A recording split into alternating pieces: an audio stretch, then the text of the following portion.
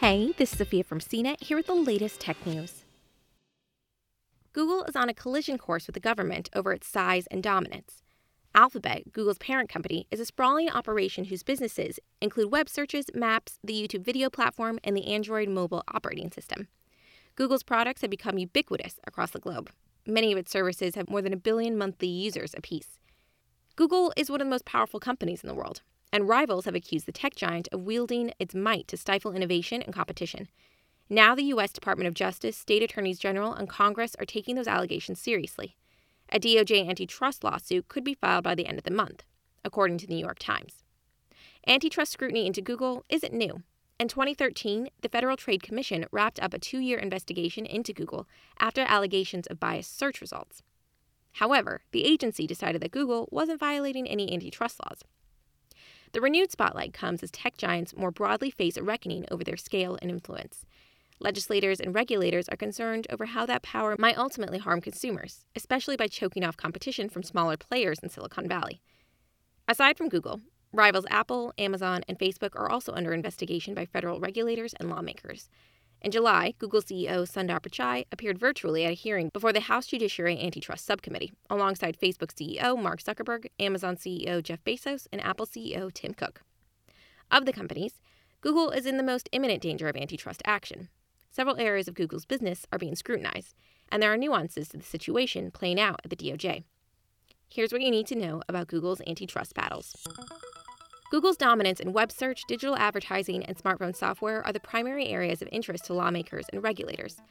The company processes around 90% of all online searches in the U.S. That stranglehold is the foundation of Google's massive advertising business, which generates almost all of the company's $160 billion in annual sales.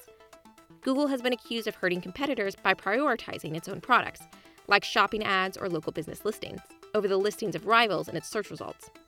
Critics also complain that the tech giant takes content from publishers and other websites and uses that information in prepared answers directly on Google's search engine, rather than simply providing a list of links that send users away to other sites. Google's ad business is also under a microscope because the company owns every step in a complicated system that connects ad sellers and buyers, which rivals say gives Google an unfair edge over the market. Much of the company's advertising prowess comes from acquisitions, including the 2008 buyout of the ad tech firm DoubleClick. The company also owns the Android operating system, the most popular mobile software in the world. Its dominance is hard to overstate. Android powers almost 9 out of every 10 smartphones shipped globally. The tech giant has been accused of using that dominance to strong-arm partners to bundle Google's apps, like Search and Maps, into their offerings. The DOJ could file a lawsuit as soon as the end of the month, but the timing isn't exactly known. Attorney General Bill Barr and the 40 or so lawyers working on the case have disagreed over when it should be filed. There's also an internal dispute at the DOJ over how broad the complaint should be. One team of lawyers is looking into Google's search business, while another is probing its advertising business. Partisan politics could be a factor. Most of the DOJ lawyers on the probe argued that they needed more time to build a strong case against Google, though Barr is said to have overruled their guidance.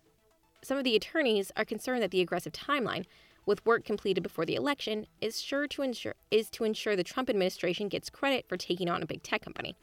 The lawyers viewed the September deadline as arbitrary and laid out their argument for a longer timeline in a memo that spanned hundreds of pages. Bipartisan support exists for antitrust scrutiny of Google, but some Republicans have cheered on the investigation alongside accusations that the tech giant censors conservative voices. President Donald Trump has repeatedly accused Google of foul play without evidence. Last September, Texas Attorney General Ken Paxton announced an antitrust probe into Google's massive digital advertising business.